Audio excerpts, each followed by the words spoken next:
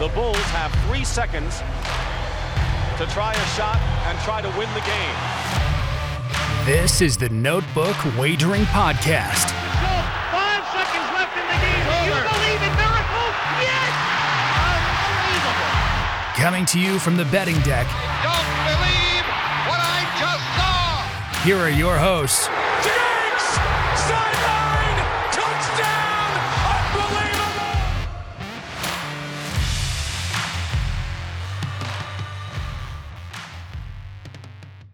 What's up, boys? Another show here, Notebook Wagering. We came back last week. We're back this week. We're getting back into a routine, so it feels good. Smitty and Nails, what's going on? Just another Thursday night here in Manassas, Virginia. Just excited to have the opportunity to talk to just another just unbelievable guest. So we're excited to have this opportunity. So excited to do it, Q. Yeah, I need the mental distraction. I'm taking a beating here in Pittsburgh, storm-wise, work-wise, life-wise. This is a good distraction for me. All right, well, let's just jump into it. No more beating around the bush. So we actually have a female guest for you guys today. She's got quite a resume at such a young age. She graduated from LSU. She currently, and correct me if I'm wrong, but you currently hold two positions. One is a publisher with Sports Illustrated for SI Bulldogs, and then the other is a blogger for USA Today in the concentration of LSU and the Tennessee Titans. Is that correct? Yeah, that's right. Awesome. All right, so welcome, Crissy, Froyd. Appreciate you coming on, and spending some time with us. So let's jump right into the first question. Why don't you kind of just give us a long story short version of one, how you got into sports blogging, and then where you are at today. Yeah, so I actually didn't like journalism whenever I was growing up. And I did enjoy essay writing, and that was something I got pretty good at. And so I was in a dual credit English class in my last year of high school. And we had an 8-page essay that we could write anything about. And I chose to write about Zach Mettenberger and how, logically speaking, it couldn't possibly all be his fault as far as the Titans' shortcomings that season. And so I ended up getting really into it and going way more in depth than I really had to for just a high school paper. And so I ended up figuring out that I actually liked journalism a lot more than I thought that I did, and that I liked the quarterback position specifically. And so I think I joined Fansided, Campus Sports, a few other places. And just from there, I started reaching out to people, reaching out for interviews, trying to further the analytical aspect. And then I kind of went from Fansided to SB Nation to USA Today to Sports Illustrated. I think that's the pathway. Man, those are some big stops. I'll give you credit on that. Here I am. I'm just trying to a typical podcast out of my living room. All right, Smitty, why don't you go? Well, I just want to throw this out because, like you said, she's done so much. And by the way, happy birthday to you, because I think that was thank you. 22. I was joking around and saying, man, when I was 22, I was just probably, I don't know, making class or something. But what you've gone into so far, what's really been the biggest obstacle so far in your reporting career? I would say just the stereotyping in general, because I know that no matter how well I do, people will always see, I guess right now it's 22-year-old girl. And then before, when I was first going into the press boxes and first doing that, people knew that I was new to being on the ground, and it was 18-year-old girl, 19-year-old girl. So no matter how impressive the work itself is that you're doing, people are going to kind of lump you into that. And I know I never really participated in student media, but there were a lot of people I come in contact with that I would have to do work with that would kind of be just look at me as student media, even though those other kids were student media and I was working for a national outlet. They just kind of put you in the same barrel, I guess. So I think we're kind of past that now. I feel like people don't really view me that way anymore. That was kind of a while ago, but it was really frustrating, to be interviewing people like Matt Hasselbeck and people who were on NFL Network and going into a press conference and talking to Tom Brady and stuff like that whenever I was 18 and people were still just giving me props. So it's been nice to kind of build, I guess, a bigger following now and for people to have seemed to kind of come over that, because I don't really get that anymore. Well, I'll tell you, for about 3 seconds, you almost lost me as a following when you didn't have Kyle Trask in your top 10 quarterbacks for the draft. Yeah, well, I had Kyle as my number one SEC quarterback for a long time, but then the nosedive he took at the end of the season, and then some of the tape that I was watching, I was noticing things that I didn't see before, because, I mean, we can do a decent job analyzing quarterbacks across an entire conference throughout the season, but, I mean, the season's rolling. There's a lot of stuff to look at. There's a lot of things to do. So whenever it slows down, you have more time to go back and watch this stuff over again. It's like watching a movie again sometimes and seeing things you didn't see before, if that makes any sense. To a different extent, but it's there. It definitely is there. It makes total sense. I was just giving you a hard time. Matt. So, Crissy, we all obviously love sports. Is there an individual or even a game, a moment, anything that kind of flicked your switch to get you into the sporting reporting and all of this? Because like I can go back to my grandfather listening to baseball when I was 8-year-old, and that's how I kind of like started to pick up all my big love for baseball and everything. Is there anyone who did that with you, or even a game or anything? Yeah, well, my dad was always a really big Titans fan. We had like a room that was a shrine to purely the Titans whenever I was growing up. And so one thing that I would always go back and watch whenever I was younger and now is the Music City Miracle. And I actually ended up interviewing Kevin Dyson and then coming in contact with some people later on that were on that team. And so it's become kind of, it's more personal to me. But I guess just being around someone who is so passionate about a team kind of influenced me when I was growing up. So I'll go a quick part B on that question. Since you're a big Titans fan, if I give you $100 right now, would you bet the over or the under win total on them? I think I do the over. I mean, this is a team that I feel like has a lot of the right pieces in place. It's just a matter of when and if they can continuously, with steadiness, put it together. Great answer, because I already bet them before they got Julio Jones. Yeah, well, I mean, I feel like that kind of makes they needed something to make them just a little bit more unstoppable on offense. Let's and I feel hope like that are. gives them, it does a lot more for the passing attack, because they had some good receivers. They had one really great receiver, and then you have a really good running back and a pretty good quarterback. And so I feel like you just need a little bit something else to elevate. I mean, if you look back at LSU, part of the reason why they were so successful in the passing attack was having a two-headed snake of equally good wide receivers, like the two best in the nation right there together. No, you're dead on. I mean, you can't cover both sides of the field. There's very few teams that have dual number one cornerbacks. Plus, you got to stay in the trenches and try to stop one of the best running backs in the game. Let's kind of transition to Mississippi State. So you just newly started with them. You came in at a buzzing time. So, props to Mississippi State Bulldogs on their first College World Series national championship. I actually went out there and tried to do some coverage, and it was pretty incredible to be a part of that. Did you obviously you covered it, and Smitty, has some questions regarding a specific player, Tanner Allen, but were there any players that you were in contact through that experience with, or was there anything that, really stood out to you, to kind of come into that and it being the very first ever for that school? Yeah, well, I came obviously to the beat in the middle of the run, and so I haven't really done any interviews of the players that are already there.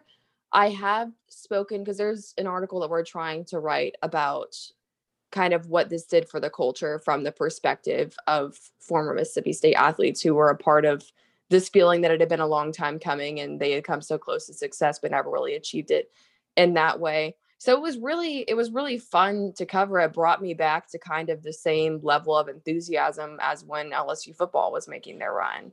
So it was a really rewarding thing to do, and to be at least a small part of covering the team's first title in any team sport was a big deal. And we have a joke now that I'm a good luck charm, because not too long after I started covering LSU on the ground, they won the national championship in football, which obviously they have some under their belt already. And then the baseball team, I wasn't necessarily there on the ground, but I was there basically. And then they go and win a national championship too. Hey, if I start the Gainesville Examiner in Gainesville, Florida, do you want to come work for us? Maybe I have to see if the price is right. You stole it, because I was going to say, can we somehow get her up into Ann Arbor, Michigan, and get Michigan to win some games? Can you just go up there and say they're going to beat Ohio State for once, and they can beat Ohio State? That would make my Yeah, because I said that Mississippi State would beat LSU, and I think I was literally the only one last year.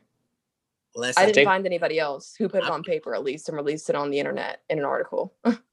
I'm going to try to get her a ticket up there, Q, to get her up to Ann Arbor for that game, and we can maybe get that. So I want to go into you covering the college athletes. So I have a question with all this, and you did an article on Tanner Allen. I think it was today, and he's at midnight. Yeah, I mean, really good. Read it today. I mean, he's doing a lot. He's doing with his trading cards, and he has some T-shirts and stuff. I really like the Accept Oxford design shirt. Overall, what's your opinion on the athletes making money off their image? I think it's a good thing. You know, I think a lot of people have split decisions on it.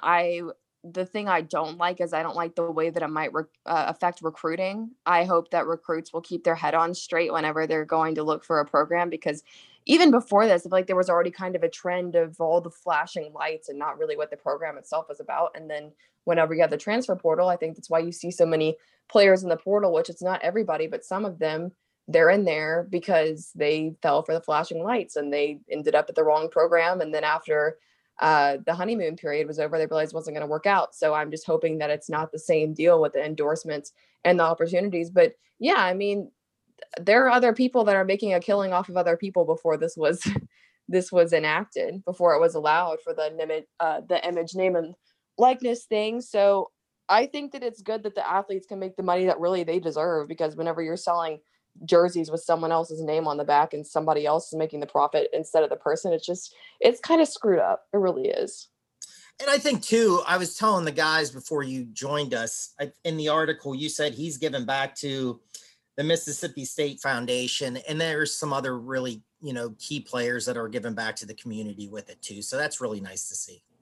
Yeah. And then there's also, I can't remember who it was. I think there's been a few now that some of the bigger name guys are talking about spreading the wealth with some of their teammates, which I think is a really good thing to do, because that's another thing I was kind of concerned about, was just the little man in all of this, all the guys that just probably won't get as much attention, and then they have teammates and maybe build animosity or just a different dynamic with someone else who's making so much money.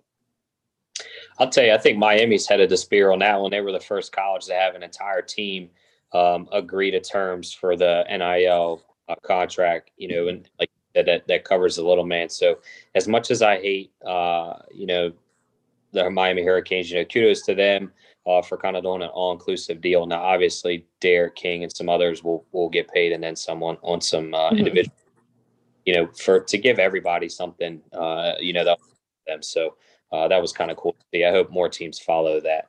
I kind of want to steal the thunder real quick and then, let the boys go. So obviously you were covering LSU and you still are, we'll touch on them, but we'll stay on Mississippi State real quick. Did you, I guess, when you first came, did you kind of backtrack and try to figure out like where this team is headed, specifically football, heading into fall camp? A couple takeaways, seems like there's a little bit of a quarterback battle, a number one receiver, are they going to have, a decent running game? Obviously, Mike Leach is not really known for his running game, and the last two coaches, Dan Mullen and Joe Moorhead, definitely had a balanced attack. So I think he's kind of battling that on the recruiting end. But where is this team headed, into fall camp? Well, Mike Leach, I actually talked to him a few days ago. He's told me and he's told all the other reporters several times that this is still a work in progress. And as someone who's certified in this offense, I can tell you that the success in this offense is built off of consistent repetition to produce a high level of execution. And so whenever you had the COVID offseason last year, just think about it logically, repetition, and then not being able to be on the practice field. It's probably not going to go well. And as you mentioned, Mississippi State, the previous offensive scheme that it was using was the polar opposite. It couldn't have been any different. And so Mike walks in and there are these players now that have run this other scheme. About half of them, you would assume, are either not comfortable and or not bought into this new scheme. And then you have barely any time to implement it. You can't implement it the way that you want it to. So I think, and then on top of that, they're like the first or second youngest team in the SEC, in the SEC West, which is probably the most competitive division in all of college football. So that's a really bad recipe. At that point, all the odds are stacked against you. So I think the reason why Mississippi State did poorly in really the middle of the season was because of all that. It had nothing to do with the air raid scheme or with Mike Leach at all. And really, it was nobody's fault. And so the first one, I think, was kind of the ceiling of what it could be. And then part of it was the LSU defense's fault, obviously, with Bo Pelini mostly to blame, and then a poor performance from the secondary there. But when you look at Mississippi State down the stretch of that season, you'll notice that the offense starts to get its feet under it, and everyone seems more comfortable, and they come close to beating these really, really good teams like Georgia. So I think that it was like we were finally getting toward the end of practice where we should have been with the proper amount of time in practice. So I think that there's a lot of good things in store for this team. I think if you look back at the numbers of when Mike Leach has entered a bad program, the first season or two sometimes is not really great. And this last season, not really great. But that doesn't, if you look down the rest of the numbers, you'll see that the whole program gets turned around and they find a place in the history books and they finally become nationally recognized, at least for a blip of time. So I think that this team is headed somewhere good, but I think that it's gonna take a little while. It might take 2 or 3 years before they become, someone who's consistent, that can win really consistently. Maybe not that long, but I think that it's gonna take longer than overnight. So people are gonna have to be patient. I think I could speak for all of us. We all have absolutely no issues with Mike Leach. In fact, I think he's an incredible coach. I speak for the other two. They can correct me if I'm wrong, but I'm bought into the Mike Leach, so I'm fully supportive. I just kind of wanted to get your take heading into fall camp. Matt or Smitty? So Mike Leach is, I think, probably a more intriguing human being than even being a great coach, first of all. Crissy, I'm going to go a little more broader. So basically the past 5-6 years, college football is boiled down to 3 teams. We have Bama, Clemson, Ohio State. Is there anyone from the SEC this year that can potentially please knock Bama out of the college football playoffs? Well, in theory, if LSU becomes, because on paper, it's the exact same recipe that they put together to win the national championship. So I'm not counting on it, but there's technically a chance that they could repeat and do the exact same thing. Other than that, specifically this year, no, I don't see it happening. I think that it would be Alabama again. And most of the time it is, unless there's some type of fluke. The only other team I was possibly hoping you were going to say in there might be a Texas A&M this year that has kind of quietly put together some nice pieces. The problem I have with Texas A&M is, and I think he's a good coach, I do not trust Jimbo Fisher in a big game anymore. He's kind of been defrauded, in my opinion. Yeah, I think that there's some merit to that. A lot of the stuff with Texas A&M and that hype is built off of all these, in theory, things like the whole Haynes King thing. I think that he can be really good, but what has he actually shown us? Literally nothing. So it's something that if all these big dreams that people have come true, which there is some validity to them and they very well could, then yeah, but they could also quickly fall off and just become average this year. Yeah, I think, Texas A&M, 2 great running backs, but I think you said it really well there. What do you have at quarterback? That's the issue with Texas A&M, in my opinion, and my research so far. I think LSU, you said it. I think this is a team, you got 17 returning starters, 8 on offense, 8 defense, offensive lines coming back, defensive lines coming back. It's going to be the quarterback play again. And I think down the stretch, Johnson, I really like Johnson as a quarterback for LSU. I think this is a team that's going to really bounce back and have a really good year. Yeah. Yeah, I think that really last year for LSU is more of a rebuilding year. And then you have a lot of guys that come back and they start to gain at least some experience. And then the quarterback room is more stacked for LSU than we've seen in a very, very long time. And I mean, I think that Johnson has a lot of good playmaking ability just within himself. And I think we've seen steady improvement from him as a passer and what little we've seen. And in what little we've seen, he also hasn't lost a game. So I think that what we saw Miles Brennan is someone who just hasn't had the type of upward trajectory that we'd hope for. And he certainly doesn't look like someone who sat behind Joe Burrow for all that time. And so if I'm Ed Ogeron, I'm keeping the continuity. I'm rolling with Max Johnson. Yeah, I like that as well. I just think Brennan, they were trying to hit another home run like they did with Joe Burrow, and I just don't get there. So, you got a younger guy who shows potential, just roll with it. Take your lumps in 1 year to gain experience for the next season. Just kind of my mindset on how it should be. If he can show any growth, roll with that. With LSU, so Bo Pelini's out. Obviously, you're covering them. I know you said earlier, you're not hopeful that they can, quintessentially knock off Bama, right? I think Bama's, like you said, this year, they're just head and shoulders above everybody else. They had a young defense. They're pretty much all returning with the exception of one or two guys. But, LSU has an incredible defense returning as well, and they were pretty young. They had the injury bug last year. Stingley sat out. Defensively, I think they're a team that is a juggernaut. It just seems to me like offensively, Miles Brennan's not cutting it, in my opinion. Johnson's young. He hasn't got a lot of playing time in games. And then it just doesn't seem like they really have any number one playmakers like outside of Justin Jefferson, who just left, and Jamar Chase. I mean, who's that next guy to step up offensively and make them, a powerhouse for the year or next year? I mean, you'd think it'd be a wide receiver, like maybe someone like Kayshon Boutte, but to me, when I look at it, there's a lot of guys on offense that it's a matter of whether or not they step up. I think they have the proper coaches in place and the proper attack that they're going to make, but it's a matter of if Max Johnson can stay steady. And then if they do choose to put in Miles Brennan, if he can be a lot more than we have expected him to be so far. So I think that they'll emerge. LSU typically does a very good job of recruiting and bringing players, especially guys like wide receivers, into their own. But there's not a lot of people that really stick out the way that you see on some of these other teams. Yeah, I agree. Crissy, you guys have a new defensive coordinator. I'm sorry, I didn't quite do my homework. What position or where did he come from before this year? Durante Jones came from Arkansas. Okay, thank you. I'll tell you, Arkansas had a decent defense last year. They obviously had struggles on offense. Give them credit. He definitely did one hell of a job. Kept them relevant.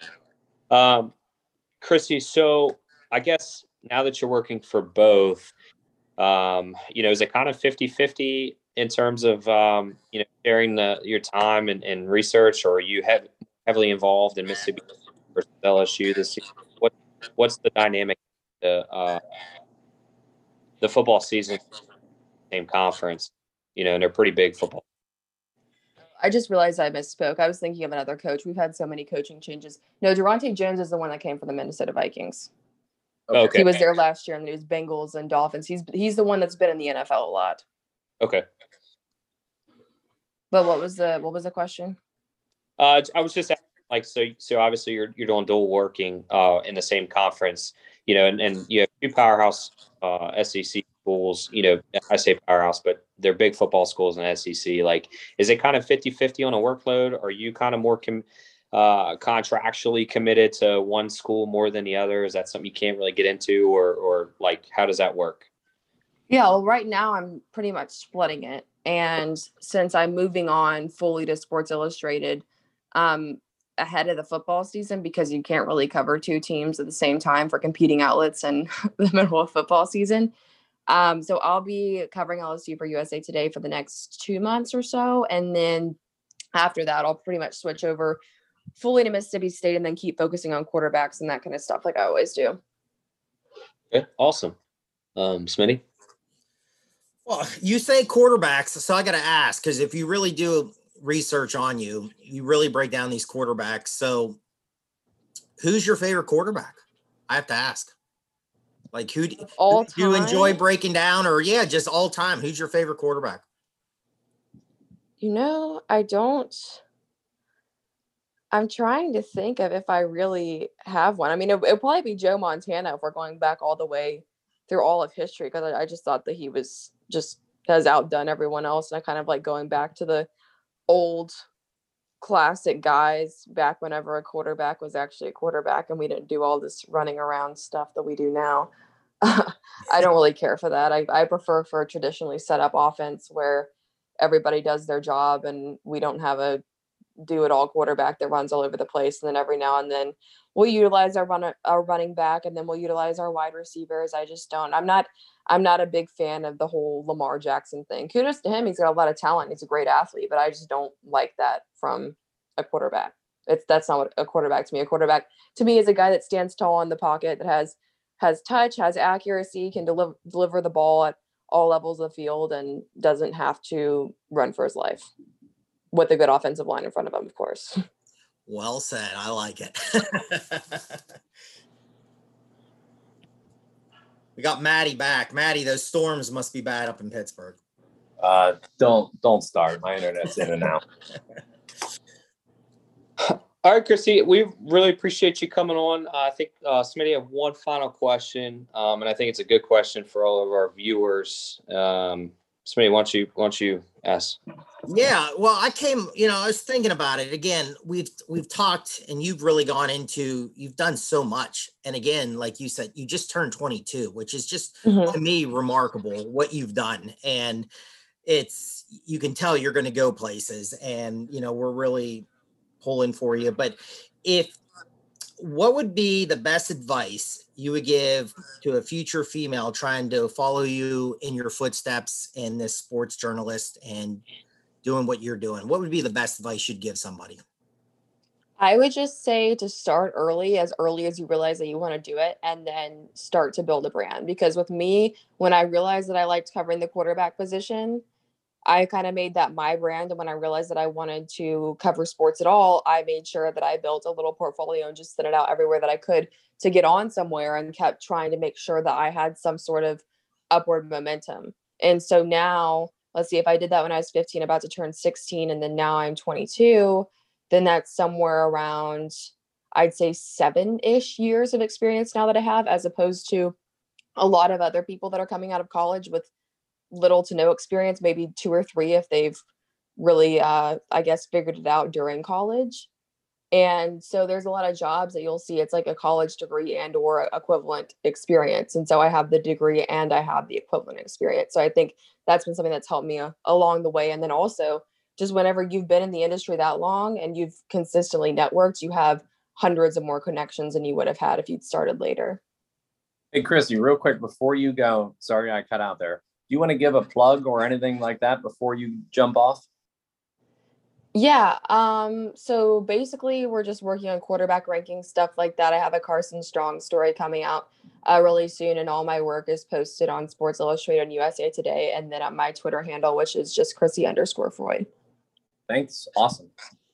Yeah. Well, Crissy, we really appreciate you coming on. We definitely, as we get closer to fall camp, if you'd be willing to do again, I'd like to get you to come back on and talk more SEC football once we really start breaking down the conferences. And until then, congratulations on the new job with Mississippi State. It's definitely a fun time to be down there. You have incredible coaches to cover. I follow Brandon Walker, and he says Starkville is absolutely amazing. So when you go down there, enjoy it. Maybe he's somebody definitely to get in contact with. He knows the person and out, and he's always looking for somebody to hook him up with Mike Leach. So I'm going to give him we appreciate you coming on. Thank you so much. Yeah, of course. Thank you so much. Have a good night, Chris. Thank you. You're welcome. Yeah, next time I'll be in my own house. There won't be any 12-year-olds yelling at each other in the background. All right. I'll talk to you later. Hey, thank you so much. Bye, Chris. Mm-hmm. I'll tell you what, she's definitely, for 22, obviously what we were talking about prior to the show, Smitty, what we were doing at 22. She's so well. And that advice she gave, it hits home to me because, she started 16, 17. I started in the fire service at 16. So, I'm 28 in a couple of days. That's 12 years of experience. Instead of starting at 19, 20, 21, and then you're losing 4 or 5 years. I know you have 2 girls at home. One of them is a Kentucky Derby guru, so maybe she needs to start blocking. Yeah. Well, she has experience. Well, I'll tell you, we've said this so many times. We've had, especially over the summer, we've really brought on some great guests over the summer. And then when you get in touch with these individuals and you start researching them to come up with questions, it's, you dive into their work. And I was really, Q, I think you were in contact with her a couple months ago. And so we started following some of her work, and now we've been back in touch, and luckily she came on for us. But just to break down what she's done. And then to see yesterday, she posted her birthday things, and it was 22. I'm thinking 22 years old and you're doing this and this and just, it's someone that I would not be shocked that's going to be big time, because you can just hear it listening to her talk sports there. She knows her stuff. And that was great. I mean, she's really good with the quarterbacks, and to read her articles, I've really enjoyed. I dove into a lot of some of her work that she's done, and she's a talent for sure. So it was great. First female on the show, boys. Yeah, she's really polished, which is impressive to see for someone who's only 22. Heck, when I was 22, I was just bartending, trying to scrape enough money together for some Miller Lite in the apartment and go out clubbing and doing some very bad things that police may be. I was probably selling you that Kurt Angle shirt at a party. Well, I'll tell you what, boys, she's definitely got me in football. I don't even want to touch baseball today unless you guys really want to. Let's give our listeners a break, because we're at a time. It's a doozy right now. I mean, yeah, you have the NBA playoffs. You just had the NHL playoffs wrap up, but you don't want to go on my streak of 6-0, straight winners in baseball. Yeah. 6 straight winners. Let's hit on that, because you deserve credit for that. That's you're on fire. But I want to talk football. That was great. Just to hear her go in and talking about the different players. And like I said, I've been diving in a little bit here with the SEC. I'm about finished up with the SEC, ready to go to the Big Ten. And just some of the things she was hitting on and I had in my notes. And man, I could have just sat there and just listened to her talk for about 3 straight hours talking football there. And I really wanted to dive more into and Matt said it, man, I love Mike Leach. And just to hear to be able to go in and talk to him for a little bit, that'd be enjoyable. Man, I'd love to hear some pirate stories, have him come in with a saber or something or other. Yeah, he's an interesting dude, in my opinion. I mean, even from his tech days, he's always had that awkward, intriguing personality, almost as if he was in a closet, or maybe it was a player in a closet. Who knows? We're not going to bring up old stories, but it'd probably be worth talking about. Well, I think she said it well too with that program is, everything researching that I have done is the air raid really, it does improve in his second year, it gets a little better. And then you go into what she said with the COVID thing last year. It's so timing. And we kind of hit a little bit with the quarterbacks with them, didn't dive in as much as we should, because they have an interesting thing. The one kid came at the end, got some big wins for him. They have the transfer coming in from Southern Miss that has had a great career at Southern Miss and played well in the spring game. So it should be interesting to see who wins that job going into the fall there for Mississippi State. Yeah, I mean, everything you read right now, just talking about that quarterback, obviously she hit it right. A lot of those players may not be comfortable, and that's a recruiting standpoint. It's going to take him time because, to run an air raid, you got to have speed. And if you're trying to run a balanced offense, speed necessarily isn't your number one focus. In a balanced attack that Joe Moorhead and Dan Mullen implemented for, 12, 13 years now, because Mullen had 8 or 9 years himself. So it's going to take some time, and I thought she hit that really well. But quarterback-wise, it seems like right now Rodgers, he's been there a little bit longer. Obviously, he was there last year, so he's got more time under the system. I wouldn't say much more time because of the COVID, so they had practice and stuff. But again, Abrams is pushing him hard from everything I read. I don't think there's a clear-cut winner. For instance, Emory Jones is a clear-cut guy at Florida. I think there's still some competition that Abrams, given his track record at Southern Miss, could come in. And if Rodgers has a bad fall camp, Abrams could be starting week 1 for sure. I'm going to flip it a little bit away from Mississippi State. I prefer the LSU talk. So yeah. The reason I asked her about the defensive guy was, first, he's new. So, he has a good pedigree, obviously. I wasn't sure where he came from. But they lost Joe Brady to the NFL. So they have a new play caller called Jake Peets. So in 2019, they were averaging 7.9 yards a play. Last year, they went down to 5.5. Ground game was actually very, very bad for college at 3.3 yards a carry last fall. I know she's high on them, and I'm actually high on their defense because they probably have the 2 best corners tandem in the country. But man, that's a lot of offense they got to find and come up with. And I think they're 3rd in just the SEC West, which means basically they have to leapfrog. Bama, Texas A&M, and then probably Georgia or Florida from the East. I can't see how they come out of the SEC this year. I think they're going to improve. I'm diving in. I've been listening to some people talk about, especially offensive line, defensive line, people coming back. And like I said to her, they have about everybody coming back. I think that's going to be big. The big thing, like we said, their defense allowed 34.9 points, close to 500 yards a game. Man, you're not beating anybody doing that. And I know college football, you can give up some yards. Again, the DBs and one of the magazines I got, they have them ranked number 1. That's going to help. I think they improve. I've listened to some other shows. They think this is one of the best teams. It's not like what Matt said. They're not going to be one of the elite programs, but a team that's going to jump, I think, from where they were last year to really improve. But I'll tell you, their first game, tricky game. I believe they go out west to UCLA in their first game. And UCLA, if I'm correct, because I'm just diving into this football, I believe UCLA plays Hawaii in that week 0 matchup. Yep. They get a little tune up, and then they play this game. So, that's another intriguing team. I haven't got into the Pac-12 yet, but that's a team with Chip Kelly. Are they going to improve? But they get that game against UCLA, and then LSU has to go kind of, I don't want to say cross country, but they have a little travel there to go play. So that's an interesting game to see where we're at. If they lose that, yeah, I agree with Matt. Bama is going to be tough. A&M, I think, is going to be real good. But again, like she said, is the quarterback going to be there for Texas A&M there? The running backs are unbelievable. It's can they jump? I think a team in that SEC West, since we're talking football, I think Auburn's the team that's really intriguing to see what they're going to do this year, because new coach, I think a new offense coordinator.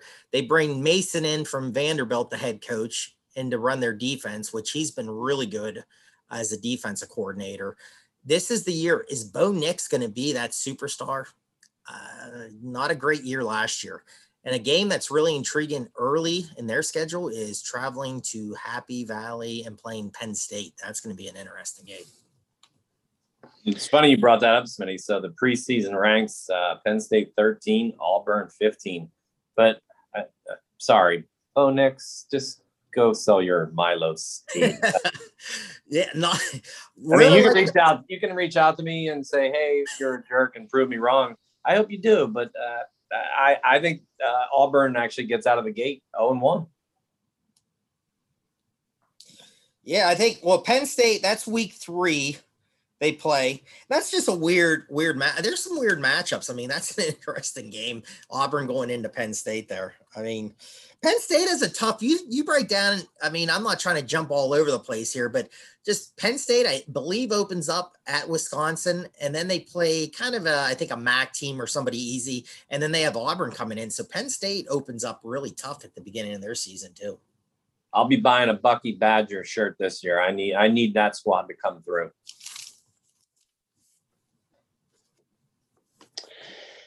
Well, I don't really have much Big Ten stuff like you boys do. I haven't looked yet. I kind of started with the SEC. I'll definitely do my research on Big Ten, but I was when you guys were talking, I was looking at LSU's schedule. And I'll tell you, it's a tough schedule. I mean, UCLA could easily be a loss. They have to travel. They get A&M at home, but A&M, I think, will beat them at home. They have to play Florida at home.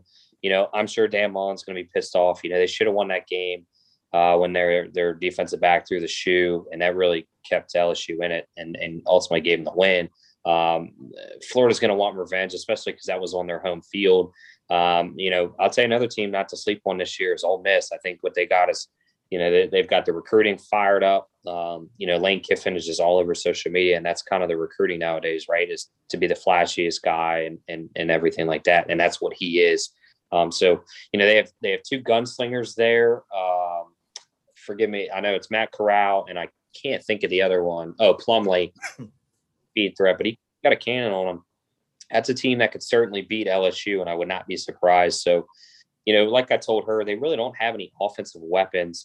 You said the running game took a massive decline, but you got to think they had those numbers when Clyde Edwards-Helaire was there, and we see what he does in Kansas City's spread offense. So, he's just he's a pure running back, and he's showing it in the NFL like he did in college.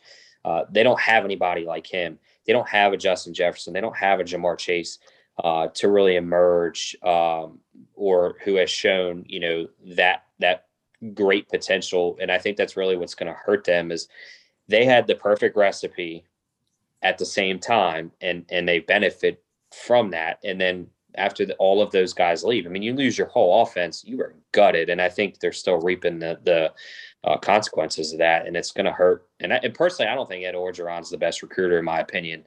I think he's an overrated coach. I always have. Again, I think he benefited from a perfect recipe. I don't.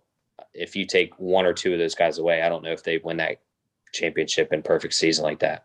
The two things, since you're talking about Ed Orgeron, I just watched a thing on Colin Cowherd's podcast. Mark Sanchez does the best impression of him. Look that up tonight. It is one of the funniest things you'll see. He's like dead on. Second thing I want to bring up is Ole Miss. This might be the best game of the year. I'm just going to throw this out as maybe a gambler. What's the over under? Let's set this right now. Let's become Greg Peterson, but for college football here, and try to set our own line here. November 6th, they play Liberty. 78.5. 78.5. Jimmy the Greek, Matt Nails. Go for it. 66. Oh, I'm going to say in the mid 70s too. I think that's going to be a shootout. That's going to be a lot of offense. That's going to be a lot of fun. And kudos to that, man. Freeze coming back into his old stomping grounds. I think that's an intriguing matchup. That's just one that I already marked down in the notebook here. And I even wrote a little side note there. Get ready for the over in that game. That will probably be like a 13-10 game, kicking some field goals. Right. Well, I'll tell you what, just touching on Liberty real quick. They have that quarterback returning, and he is an extremely good quarterback. Like, he could play at a highly better school than Liberty and do very well. You know, what Hugh Freeze is able to do with him is incredible. Malik Davis, I think, is that his name? Will, I'm thinking of Willis. Am I wrong with that? No, you're right. You're right. It's. I think it's Malik Willis. He's an absolute stud. I just think that's going to be, and I love the matchup because, again, you got Freeze coming back into where he coached with his new team. I think that's an intriguing matchup, especially late. I mean, November 6th in the season. I think that's an intriguing matchup there. I think that could be a lot of points. You're going to have Liberty very fired up there to try to pull the upset there on Ole Miss and stuff. So, now I think, I'll tell you another one, because since we talked about Mississippi State, I think they open up with, or they have them early, NC State. That's an intriguing matchup. I think that NC State team is a team that's going to be a very improved team from last year too. So been trying to dive into a little bit overs and unders, some win totals here, trying to match up here to get out here soon. So like I said, I'm about done with the SEC, ready to hit to the Big Ten. I have to try to probably break my heart to break down Michigan's season coming up. So, Q, I got one for you since we're talking football. Week 1, your Florida Gators play Florida Atlantic. How nervous are you going to be week 1? I'm not nervous. I think like they had two. You know how many games I've watched with him, Matt? How nervous he gets. Yeah. I'm not nervous about Florida Atlantic. I mean, I think who's down there now? Because after Lane Kiffin left, who's the coach down there? I actually don't know. I didn't look it up, but Didn't Butch Davis go back down to? Oh God, I hope not. I would say I think it's a coach we all have heard of. Oh, is it Randy Shannon's down there? Maybe. Oh, if that's the case, then no worries. We're really diving. Butch Davis. Can we just keep naming old Miami coaches? Let me see here because I don't want to look that up. I think it's Butch Davis for some reason. Willie Taggart. I knew it was somebody. Oh, well, don't worry about it. You're in good shape there too. I'm not worried about that. I'm actually not worried about. So they go Florida Atlantic at home, then they travel to South Florida. I'm not worried about that. I'm worried about the Alabama game, September 18th. I mean, I just don't see, if Alabama's quarterback situation just takes a tumble for the first time in a decade, then Florida has a chance. But they have so much talent. I think Florida catches a loss there, even though it's at home. I'm not worried until week 3, especially not Willie Taggart. I wasn't worried when he had a better team at Florida State. What was I actually? So I'm actually looking up the lines. What week did you say that was the Liberty Ole Miss game, Smitty? That's November 6th. All right, give me a second. Well, while you're looking, Q, here's what I just broke down. It's kind of funny. So I broke down Liberty's schedule last year. You guys said somewhere mid-70s for a total. Yes. They only hit the mid-70s once last year. Wow, great little tidbit there. Once. I mean, they got a 71, 72, 73, but only 191, and one of those games was an overtime game too. So I don't know. I think that 66 coming right off the top of my head might be okay. Well, I know Liberty, one score, Matt, and if you have their schedule pulled up, they played NC State, and that was a real low-scoring game. 14-13. 14-13, okay. Yep. I thought that was going to be just a shootout because heading into that, they'd average like 35 a game. I looked at here at FanDuel. They have a few November 6 games, obviously the marquee games, but they don't actually have a line. Well, and we said, diving into what we've talked about is it's the quarterback play. So many of these teams, it's just looking at some of the SEC teams, it's just question marks. Like, you said Alabama, they got a new guy now, big time talent. Again, you get Bill O'Brien, new system coming in there. How's he going to play? Mississippi State, we talked about. Texas A&M, we've hit on today. Who's going to be the quarterback again at LSU? Auburn, again, question mark. Bo Nix had the name, has the talent. Can he put it all together?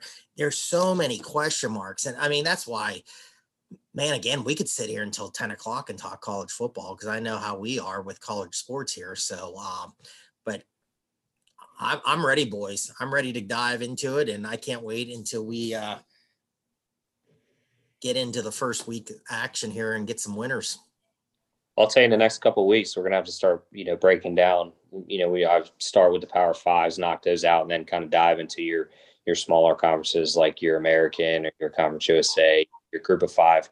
And I think it's most important to cover those now this year that, we're getting talks of a potential 12-team playoff, not this year and not for a couple of years, but it's going to put those teams on the map now because people are going to start tracking who the best Group of Five winner is, if that's the way college football is going to go. So I think we have a prime opportunity to spread some light on those schools, kind of get a jump on the game and go from there, and I'd like to, maybe do each show, you just break down one conference, an hour, just because there's so many teams, quarterback situations, like Smitty said, defensive situations like Matt had talked about with LSU and some others. So I'm excited. We need to hit on the Heisman. Everybody pick a Heisman winner, and we'll try to do conference, then do our Final Four, and then pick a national champion too, and just see track it through the year and see how we did. Just to plant the seed, I will be starting up that college league again soon. See how many teams we can get in there and fill out too. Oh, that will be great. Great talk on here too with the big matchups. Can't wait. Smitty, why don't you take the show towards the end and talk about your little heater that you got going on? Well, I don't want to, when you brag, it goes sour really quick, but I had a good, I think it was 4th of July. I had a really good baseball day. And again, it's not bragging. I don't try to brag. I post. Sometimes I post, sometimes I don't. Sometimes I give them to people, but yeah. Well, again, I played 2 hockey last night, which was big goose egg. I thought Tampa was really going to put it on and win. And Montreal, great job pulling your goalie with about 20 seconds left when you need the game. So I was trying to hope for a cheap goal there, but I thought it was going to be a high scoring game. It wasn't. I was 0-2 in hockey, and that happens. But I gave out 5 winners in baseball, 5-0 last night. I gave out an early afternoon, first 5 Arizona, which this is things are going well, boys. When I was outside doing something, came in, it was 2-1 in the bottom of the 5th. Guy got a base hit. It was down to 2 outs. And I was like, okay, I need a home run here. I can't even remember who it was. Some guy came up, he was hitting 176 with 2 home runs. And I'm like, well, that ain't going to happen. He hits a home run. So Arizona 3-2, end of 5, big winner. And then they got trounced. I think they lost 8-3. So that's why you play the first 5 sometimes. But following some good stats on teams playing, Colorado. So I've been trying to do that. I got some good advice the other day on social media. So I played that and it worked out. So my best play was 5-1. I've been given out today. My best play got rained out. It was going to be the Pirates Mets under 7.5. But I'm playing the Cubbies tonight. I gave out. I have a KC Detroit run line parlay plus the runs. Kansas City's up 3-1. Detroit is 0-0. And then I'm playing some NBA props that I gave out. Went 3-0 in game 1 in those. So let's just try to stay hot. I mean, sometimes when it looks good, then the next night you wake up and you go 0-5. So we'll see what happens. But free plays, trying to give them out. Hopefully you're tailing. Hopefully you can win some money. I like it. Stay hot. I'm hoping. I've had a little cold streak on my betting. I haven't kept up with posting plays on MLB. I just had a little streak. Didn't really follow through with it, but I'll be full-fledged on college football. I would say it's probably my strongest sport is college football. Tigers just got 2. So Kansas City's up 3-1 and Detroit is up 2-0 in the run line parlay. So good start. See if they can finish. Maddie, you got anything? Yeah. So soccer, I haven't played much daily games. I've been doing a lot of the soccer, the Europa and the Copa Cup. So I had England to advance, and I got them in a parlay, and I have Brazil to advance, teaming them up. So I'll be watching a little soccer coming up, and the golf. I've stayed hot on the golf. So 2 weeks ago, I had the winner in Harris English. Last week, I had Joaquin Neiman. He lost in a playoff, sadly. And then this week, I have a guy named Hank Libiota, who after day 1 is tied to the lead at -8. So another guy to keep an eye on. I'm kind of heating up. I really, really struggled in the beginning of the year on the golf. I mean, I could do all the homework in the world. I could do no homework in the world. It didn't matter. It was coming up a loser. All of a sudden, I caught some fire here to get back in it. So, yeah. So, I mean, Matt, again, we both kind of put out our plays, and I enjoy looking what Matt does because I respect Matt with his golf plays. Again, he did well last week. Last week was my first week that I didn't hit. I had Kokrak, and he was out of the top 10 by a stroke, and he lost. I lost his match play. So I was a big O for last week. I'm playing this turn. I mean, Matt will agree with me. Not a lot of big names in this one. A lot of guys are already over in Europe playing in a tournament this week. But I played Russell Henley. I think that's right. Never heard of him, but I did some research. Plus 2,000 to win to the tournament. He shot a -4 today. I'm on. These are top 10 plays, and I gave him out. Norin, he's at -1. That is it Kizari, Matt? Patton Kizar. Kizar. Okay, I played him. I know it lost for me a couple weeks ago. Played him. Going back to my Doc Redman. I love him, man. I play Doc Redman about every week. Trackside was making fun of me. He's at -2, and Zach Johnson I played, and he's at -3. So not a bad day one in this. I think the leader is -8. Yes. Yeah, I spoke too early. My Hank Leviota bogeyed one of the last 2 holes to finish -7. Yes, Smitty, I like your plays. I'm not as big a Doc Redman fan as you are. Now, you did have a guy last week named Doug Gim to win, I think, a matchup. He's a sneaky good player. He's actually -5 this week. He's somebody to look at in the matchups this week. And I did give out a matchup play. Trackside gave out 2, and I think I retweeted it. I could not get the one he was doing. I played, I can't remember the first guy, but it's his last name was Power. I think he shot Seamus Power. Okay. I played him over Bello, Bello. And he won the matchup. So I gave that out early. I think he won by about 2 strokes over him. So that was an early matchup play winner. I'll see. I mean, again, we always treat out Trackside's matchups. He's really good in golf. I try to follow him. If I see something I like, I'll play it tomorrow too and get that out. Try to get a winner for some people there too. Next week's the big British Open draft. I think probably starts tomorrow for myself and Matt.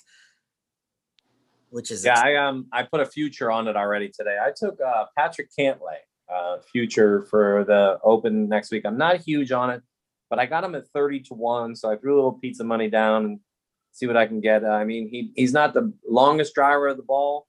He's very accurate, so we'll see if it pays off. There you have it. There's your PGA Tour golf guru. All right, boys, I have nothing else. If you guys don't have anything else, we'll wrap this up. I'm good. I'm good for right now, bud. I'm just watching a little baseball in the background. Great show. Again, just I'm so excited. Just the people we keep bringing on, Q. I think we're getting great guests and great information, and it's great to have them, to contact. So let's just keep it up and try to keep giving the audience some free plays and some free winners, and trying to keep bringing on great guests so people can learn some information and get ready for whatever season's coming up. I love it. All right, boys. I'll see you guys next week. All right, man. Have a good night, guys. Stats don't lie. Find those winners. Thanks for listening to the Notebook Wagering Podcast. Make sure you subscribe so you don't miss any episodes, and be sure to follow @Notebook Wagering. Until next time.